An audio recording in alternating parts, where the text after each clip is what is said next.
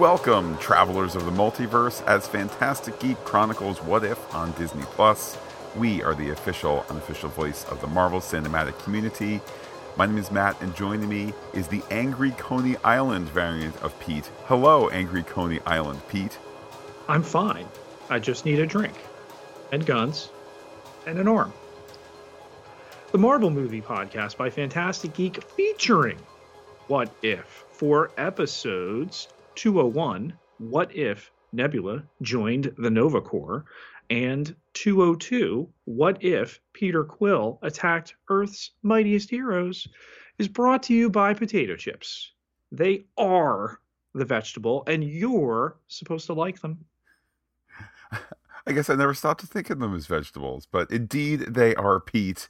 And as we prepare to dive into this new season of What If, do want to mention that last week on the Pop Culture Podcast feed, we took a view to the future to the April 2024 release of the final season of Star Trek Discovery. And it was a great conversation and great to get back into that Star Trek headspace. Super excited to return to what brought Star Trek back to the small screen and kicked off this new era. Immediately went back and started watching some season 3. Have all my DVDs there, so when Paramount Plus is sold off to Apple or Amazon, or they just yank all the shows like they did to Star Trek Prodigy, at least I have them. And for those not in the loop, Pete, you are probably more accurate than not. 2024 is probably the last full year that Paramount Plus exists, depending on who does the merger, who does the acquisition, and so forth. But buzzards high up in the sky, but high up in the sky nonetheless for Paramount Plus. So, Pete, we've talked Star Trek. We're going to be talking Marvel shortly. Can you complete the trifecta and give us some Star Wars news? Yes, not Star Wars hit Netflix later Thursday night. This, of course, Rebel Moon Part 1, A Child of Fire. And I gotta say, Matt, these first 54 minutes and 20 seconds that I'm into this movie as of Saturday have been the longest 5 hours of my life. I think that Zack Snyder is a great director of photography, which he is on this movie, along with being director, producer, writer. I should say this as you are moving in slow motion in the studio right now. You just started moving in slow motion. Well, for most people, me moving in slow motion, for most people, the slow motion thing would be used to punctuate a moment of drama. Perhaps, Pete, I'm just doing it because I look beautiful in slow motion. It is interesting to watch Rebel Moon and say, there's Princess Leia, there's Luke, there's Han, there's, I think, maybe Darth Vader, or what would have been a new, number 2 to the Emperor. There's a retired Sith. There's a this, there's a that. Pete, I finished the movie today. It took me I had to break it up into chunks. I had to do the mini series, but it was a trip. And Pete, I look forward to talking more at some point about it. I know I'll say one other thing. I'm looking forward to the R-rated version because I was aware in some of the very cool action scenes, like, wait, you kind of just blew a guy's head off. I'd like to see a nice slow-mo, like, whoosh, of like blood or something. But alas, that's not this cut. Yeah, it's nice to know that a guy that uses rape as a plot point needs a more graphic cut of this film. But yeah, whatever. So as Not Star Wars comes out, Matt, real Star Wars does not have any firm dates for 2024, and it is all but official at this point that Andor Season 2 will not stream until 2025. No wine before its time. But all this on the date that we were supposed to get a Star Wars. I must admit, Pete, I had forgotten that this should have been Rogue Squadron weekend. Look, what if? What if indeed? I mean, if nothing else, look, the, we've had ups and downs with Star Trek. We've had ups, all stuff, especially in the post blank check streaming media landscape that we've been in the last, 6, 10, 12 months or whatever. Um, there's been a ton of stuff that's come out in every property, but Star Wars is the one that perhaps has shown the most restraint in terms of trying to be tonally diverse, but still not saying, and here's the Star Wars, bar comedy that fits outside of what you think Star Wars is. So the fact that I guess Rogue Squadron is never going to see the light of day, I guess them's the breaks. I was really looking forward to that one too. But back to Marvel, Matt.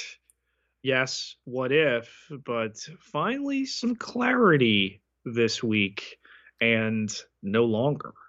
Yeah, with the conclusion of the Jonathan Majors case and with him having been found guilty on 2 of the 4 counts, took about 45 minutes until the headlines, out of Hollywood were that he was officially out playing Kang, fired by Marvel, fired by Disney, and so forth. I think a Were you fitting. surprised by the speed of that? Um, I think from a sterile PR perspective, I thought that they would have waited until some end of the week. Traditionally in the world of PR and media and politics, even Friday is take out the trash day, and you drop stuff after 12 on a Friday, and people kind of don't for it doesn't stick very long. I thought they were going to do that. I do think that if the game plan was, if the corporate perspective was, if this guy is guilty, no brainer, we're dropping him.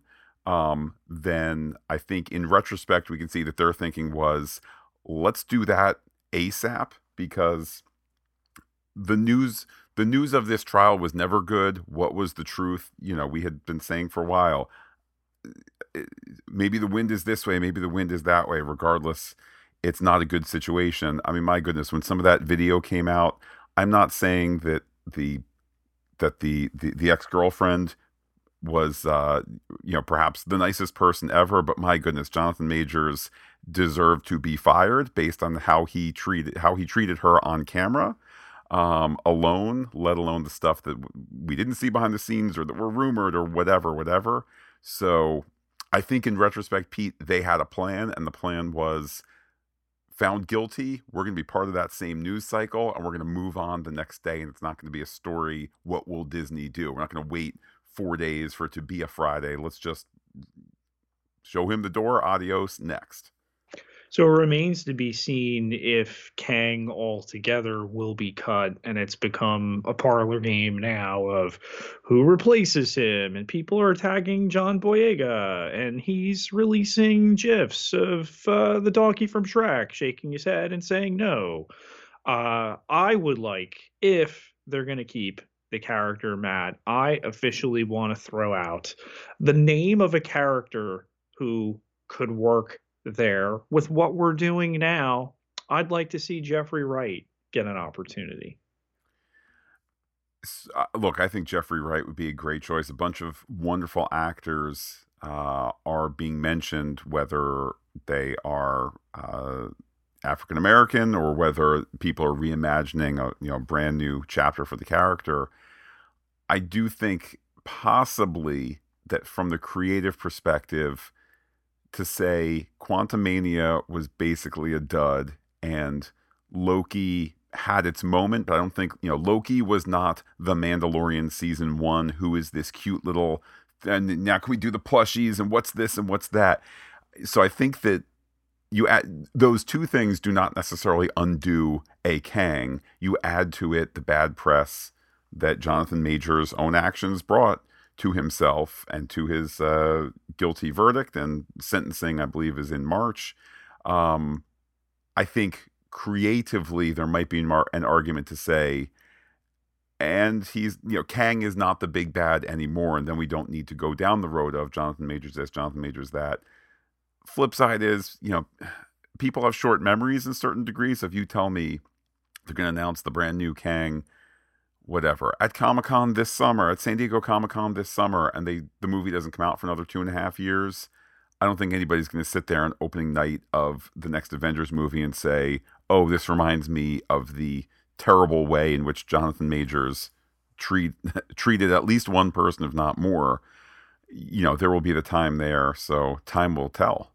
With that taken care of, Matt, between our preview and now the corrected What If season 2 episode list, the Happy Hogan Saved Christmas episode will be placed on Christmas Eve as it is meant to be.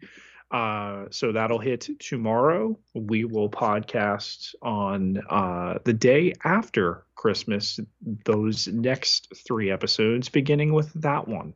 Indeed, episodes 203, 204, and 205 next on the podcast. And Pete, before we dive into these episodes, one more message out of you. Yes, though Christmas, I want to give thanks, and in particular, the people of patreon.com/fantasticgeek who have responded to my plea for nominations for the 2024 Gray List. That's a list of up-and-coming screenwriters over 40 who have not yet gotten a gig. And a way to circulate their names among Hollywood insiders. So just a quick shout out to Kevin Coyle, to James Killen, to Fulcrum77, to Jackie Wolf, to Stephen Thurbage, who have all done that for me on through patreon.com/fantasticgeek, where that post is visible to all. There's the Google form that you can go on to. We have put the information you need to plug in. It would take very, very small amount of time for you to do that, but I am grateful to everybody here who's helped. There's still time to do that. If you have not, you can go to, the date that it ends is the end of 2023. So the New Year's Eve deadline there. And for my script reconstruction, my version of Star Trek, effectively a what if, Matt, what if this happened to our country, all the information there. And again, I really thank you just for listening to me prattle on about it. In episode 201, What If Nebula Joined the Nova Corps? We're on Xandar. Yondu is dead, but who killed him? Asks Nebula of the Nova Corps. She's a former Black Order, but has earned her spot. The Watcher notes that here, Ronan the Accuser betrayed Thanos, taking Gamora. Nebula drifted until being rescued by Nova Prime. When Ronan attacked Xandar, the planet was put behind a shield, isolating the world. But back to the investigation, old Yondu footage being replayed offers up his arrow. Nebula scans it, taking her to a dead end, but Nova Prime calls, saying Xandar is on the brink. Nebula is empowered to solve this case any means necessary. Next stop, the club, Sans Warrant, some Ersatz, Guardians of the Galaxy there, in another life perhaps. But upstairs is the boss, the Howard the Duck. He's shown the schematics stored on the Arrow, but it's Korg who IDs a citywide data core, including source code for the shield generator. Next stop, the mainframe investigation via a prison and a rough one. Nebula is there to see Yon-Rogg. She springs him and they're headed to the top of the data core building. Yon-Rogg starts to overheat the core and water comes in. The pair swim further into the core. The water recedes, and there's no way to the core for Yon-Rogg, but Nebula is compatible. She deletes the source file, but Yon-Rogg hacks Nebula. He's the baddie. She's also locked into the core, and he's made a run. She gets out and is found by Nova Prime and Yon-Rogg working together. The blonde leader has sold out the people. Nebula is left to be beaten and killed by Nova Corps members, but makes an escape down a waterfall. She is presumed dead, but is not. She makes her way back to the club of Howard the Duck. She's fixed and Howard is ready to help. Nebula dons Yondu's fin, and it's time to attack with Howard, Korg, Groot, and Meek. Quickly they're in HQ, but the shield is opening. Ronan's ship enters, but then the shield closes on his ship, destroying him. Nebula planned a triple cross all along. A climactic battle occurs with Nebula and Nova Prime battling on a spacecraft across the city. On a sky bridge, Nova Prime is given a chance at redemption, but she falls to her death anyway. Later, under peaceful circumstances, the shield is opened and Xandar rejoins the galaxy. Nebula has saved them all, and she walks, redeemed and redeemer. In episode 202, What If Peter Quill Attacked Earth's Mightiest Heroes? Peggy Carter's quarterbacking an Air Force mission as a space object falls and lands in New York City, 1988, stopping at Grand Central Terminal. It's Peter Quill, a kid filled with pain and loss. 6 months earlier, Peter Quill was taken from Earth, though in this universe, Yondu gave Peter to Ego. Peter was taught about the expansion, and Peter was given so much power. Peggy Carter explains it's the power of a nuclear bomb coursing through his veins. Help is needed. Cut to Hank Pym getting the call. He's ready to join the fight and brings his daughter Hope. Also there is Bill Foster and King T'Chaka. Oh, and the USSR has sent the Winter Soldier. They'll fly to New York fast, courtesy of Dr. Wendy Larson using Kree tech. Next stop, Coney Island. The kid doesn't look that threatening initially. T'Chaka has eyes on him as Larson checks out the space pod. Flying ants get Peter on the move into the funhouse and a laser trap. T'Chaka confronts him and Quill destroys the building. Giant Man traps him and is quickly de-embiggened. The goodies are losing and need to retreat. They start to take off, but Peter uses his powers to hold on to the jet. A blast of thunder takes out Quill, and it's Thor to the rescue. Thor explains that the 9 realms have fallen, minus Earth. Quill is locked away, and the celestial seed of Earth, having been plucked. Meanwhile, young Hope is wandering the base, listening to her Walkman, coming across young Peter's prison.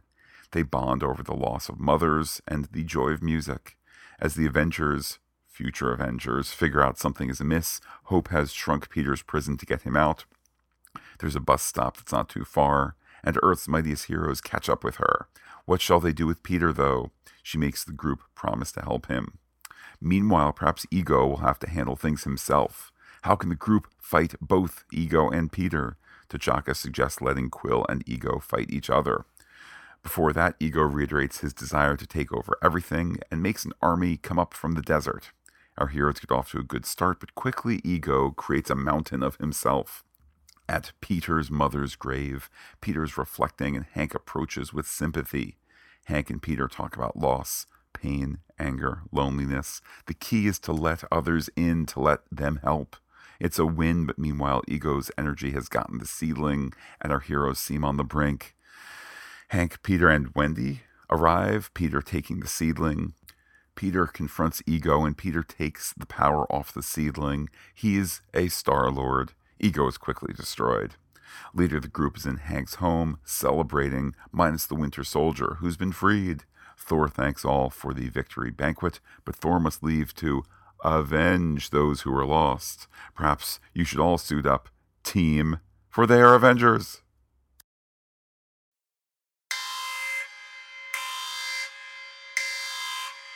A divergence has occurred. What's changed? And would we keep the changes? I know when it comes to this first episode here, I think that it was interesting to kick the season off the way they did. This is not the most kind of fun of the what if concepts, if you will. It doesn't have kind of a natural buoyancy to it, but Nebula, who we have more recently seen as a happier, freer character in the main timeline, it's interesting in this story to see her again kind of in a less happy place, to see this tonal marriage of the MCU and Xandar and Blade Runner of sorts. I mean, I'm certainly not arguing for this to become like the canonical change, but again, though this was not the most fun story or gleeful or even that kind of dark humor of, let's say, the zombie episode in the first season, this was a fun half-hour yarn of a detective story and intrigue at the top, and the blonde leader has sold the people out, and I dug it.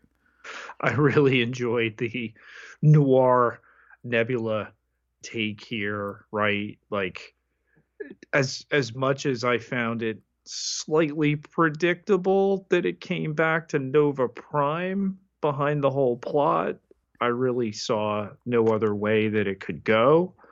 Um, Interesting that no Guardians in this first story.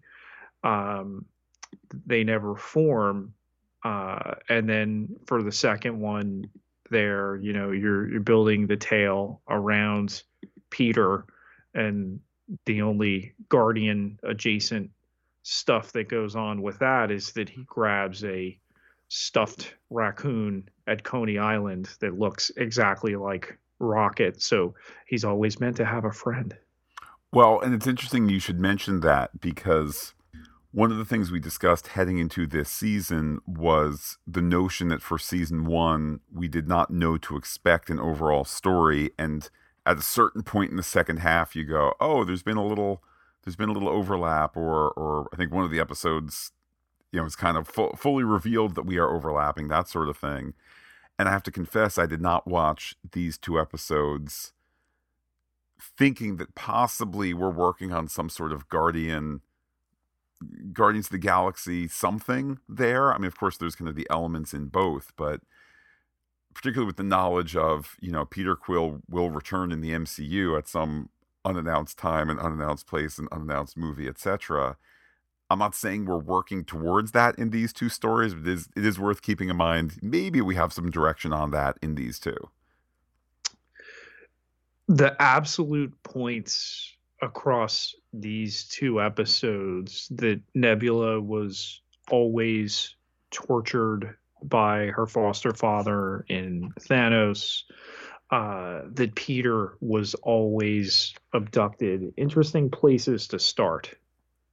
Yeah. And particularly, it's funny. I think it was at our November listener Google Meet that we did, and I remember mentioning, prefacing this statement saying it's completely unfair, but for whatever the reason, I've just never been a huge fan of the character of Ronan the Accuser, in part because for whatever reason, I'm just not a fan of the actor Lee Pace, and there's nothing I can't say because he's terrible and stuff. He's been fine and stuff. It's just I don't know what it is. So when it was like, oh, Ronan has shown up here, it kind of was like, ugh, and it was like, wait, no, like, whatever my weird issue is, I don't know. That there was all that going through my head. Um, I will say this: I don't think Ronan speaks, which I thought was an interesting, like, not even. I'm not saying get Lee Pace or don't get Lee Pace, but it was interesting that he doesn't. I don't think he gets any lines in this episode. And the voices, Matt, my gosh, I did not think they would have Michael Douglas. Is it surprising that they couldn't lure Annette Bening to an animated Marvel project? It's not. But, did we ever think that the first team up we'd have of Michael Douglas and Kurt Russell would occur in an animated Marvel thing?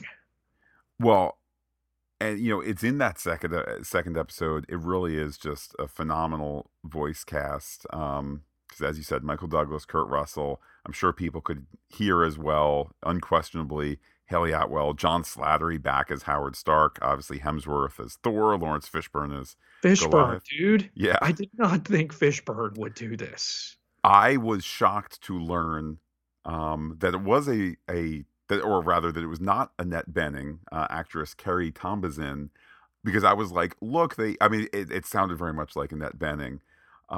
There, I would even say, Pete, in a heartfelt moment here, the actor voicing T'Chaka is Antandwa Kani, who is the son of the late John Connie, who had voiced T'Chaka. So even there, it's like authentic. You don't get any closer to the late John Connie than his son, the actor, here acting as the father and so forth. Again, just a great voice cast there in a fun team up episode as well. Yeah, just the first one was a good appetizer for this banquet of a second episode and you consider the first two at this point, a lot of Guardians characters, a real focus early, the Kree flavor with Jan Rog and Marvell with Wendy Lawson there. And I'd add to it too. I mean, Seth Green back as Howard the Duck. Mm-hmm. I have such fond memories of Howard the Duck like arriving on tape. I don't know what my awareness was for that, but it was like in our area you could not go to a video store and rent, like it was, they were all out. I remember us going even outside our town to the next town over to have Howard the Duck. No, all the copies are out. And then finally as a kid seeing it, I think we must have owned it, just watching it over and over. And as a 9 or 10 year old, that was the greatest movie ever. That was high art. That was that was just the beauteousness of cinema. And I remember somewhere in adulthood saying, all right, I clearly it's not that great. Let's go back and take another look at it here. It's just one of those things of realizing, oh my goodness, this was funny and provocative and scary and beautiful to look at when I was 9 or 10, and now it's weird that the topless duck lady in the beginning has some of those mammalian features, shall we say, and the effects. I don't think you take off the stop motion effects. I don't think you take off too much credit for because it's of the time and of the place. But then there's Beverly getting ready to, and the bed with Howard the Duck, and you just look back and go, what was I thinking as a kid? But nonetheless, I love me some Howard the Duck, MCU Howard the Duck. And it's just great to see more Howard the Duck here. The team up of rock, paper, and scissors here, his underlings of Korg. It took me a second. Wait, paper? Oh, Groot. That's great. Okay, and scissors, of course. Meek. Yeah, a lot of fun. Here's one thing I would have changed, or I would have asked for out of the second episode here. We're not going to go for any, and thus we will go be the Avengers, or go for a joke and be like it was like, all right, team, let's go do a thing. And they don't give you the name. Now, maybe that's because it's going to come back and circle back at some point. Although I'm looking at this episode list, I don't know when that would be. But if Pete, the greatest sin out of these two episodes is the better one left me wanting more, I mean, then they've done their job. The Pegasus Initiative, the Project Pegasus here, and that they're out in the desert. So again, shades of what's come before, to bring everybody together. And, I have some qualms. We'll talk about, how exactly they fix Bucky in a couple minutes here, but the team and diving into what a 1988 Avengers roster looks like, this is what this show should be. I'll go one step further, and who knows with any of this, what was the Disney Marvel master plan prior to streamer slim down, prior to the Annus Horribilis that is 2023 for Marvel and all of that. But you want to tell me, hey, we're doing, I mean, it wouldn't be called Young Avengers, but we're doing, Earth's Mightiest Heroes, or whatever you want to call it. You want to give us 1980s Avengers animated thing with that voice cast or with sound alikes? I mean, give me that now, please. Give me that 10 episode run now. I'd love that. What is on your mind when it comes to these two episodes, Pete? I did not have young Hope Van Dyne on my bingo card here, but a nice connection, her and young Peter. It is, and I think sometimes we enter into the comic book movie space and kind of, tragic backstory. Everybody has a tragic backstory, which tends to be a dead parent or dead parent figure. Nonetheless, to say, let's have a story that, nonetheless treats these characters as real characters. The fact that, as in the original canon, Peter's mother is, has passed away, and we'll add for dramatic effect here, the passing of Hope's mother, and that's something that they can bond over, and it can help Peter refine his humanity and all of that. It's a lovely writerly moment. So you get Winter Soldier, you get Bucky, a little weird. Yeah, hey, Gorbachev's lending a assassin here, but okay, in the conceit of the show, it works. And while it is nice to have one of his most prominent victims be the voice in his ear to change his mind, no, do not kill the child. It's just a little too convenient rather than the reprogramming the Wakandans did. And you had a Wakandan right there. You could have been like, but wait, he still needs work. We will take him back to Wakanda. Yeah. I think that's a fair criticism. It's a fair criticism, period. I will add, it did not occur to me in the body of the episode, which I think, if nothing else, is a credit to the willful suspension of those 30 minutes and so forth, that it just kind of felt like, well, the good Bucky is always supposed to come out at the other end, and maybe the episode leaned into that a bit too much, but it certainly did not feel egregious. And certainly the team we're left with at the end, I'm hopeful with this run that we have left that we can see their next adventure. Oh, absolutely.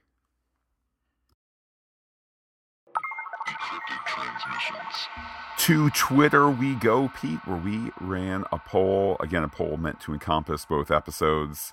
And how did people rate this outing? MCU is over, got 0%. Pretty good, 11.1%. Liked The Adventures, got 11.1%. And loved both episodes, got 77.8%. Some replies here. First from Major Noel Gardner at Noel Camille on Twitter. I enjoyed the Blade Runner Nebula episode, but 80s Avengers was fantastic. With a PH, Pete. I never knew I needed a Thor Winter Soldier team up. Love the animation styles. Can't wait for the rest. Next up, Andre Yeager at Dr. Polo 1983 says both episodes were great. Loved episode 2 more than 1, though. Great start to the new season. Wonder if there's going to be an overall theme this year like last season. So say we all there, Andre. Lastly, from at Diana Bodenberg, it's Diana Bodenberg, who says, I liked episode 1 but loved episode 2. Though my favorite quote was from episode 1, I have a bandana. It's pretty cool how they get the big names for the What If series. So many great actors involved. Oh, and I shall be referring to Michael Douglas as Krusty now. That's a great nickname. And Pete, in a sort of social media secret scene, if you will, over on our Threads account, JT Adkins, JTA is me, who I know we both know knows things. He pointed out, fun fact, season 2, episode 1 of What If, the voice of Nova Prime is also the original voice of the USS Discovery's computer. Plus, there's Fred Tatasciore. Hashtag it's all connected. Of course, Fred Tatasciore doing the voice of Shax on Lower Decks. So, Star Trek connections there. And JT wraps up by saying, great start to season 2. It is, and that everybody seems to have gotten the point that episode 2 is greater, and you wouldn't begin with that as your season premiere. So, yeah. Pete, this journey that we are on, handling 2 or 3 What If episodes this holiday season, as we make our way through the 9 episodes in as presented to us in 9 days, we could not be taking this journey without those who support us on patreon.com/fantasticgeek. Everybody who contributes gets access to exclusive content, all sorts of levels to pick from. You place the value on the podcast. But again, the things we leave up there for free. So always worth checking it out. And again, if you can help me this time of year beyond paying our bills as they come due with a nomination to that gray list, much, much appreciated. Thank you. And Pete, let's keep the Marvel conversation going, whether it's What If now or Echo in January. How can people be in touch with you on social media? You can find me on Twitter. You can find me on Threads. You can find me on Blue Sky at Peter, Pieterjketelaar, Ketelaar. 12,600 followers. Can't be wrong. While I'm personally on Twitter as Looking Back Lost, do be in touch with the podcast. Comment on fantasticgeek.com. Check us out on Twitter, Instagram, Gmail, and Threads, where we are Fantastic Geek as well. But wait, Pete, there's more. Facebook.com/FantasticGeek with the PH, all one word, like it today. We will be back on December 26th talking about What If episodes 203, 204, and 205. Probably I'll be putting up the Twitter poll before then, or certainly before the 26th. So if you want to be voting and commenting early, if you want to be commenting multiple times, I don't really know, Pete. I don't know what the plan is for this 9 episodes, 9 days. We're doing it in pods as we are. You can be in touch in a variety of ways to share your thoughts and to share your feelings. But I know we're back on the 26th for the next 3 episodes. So with that, Pete, I will say adios to all our listeners and give you the final word. Seek the light, be the light, never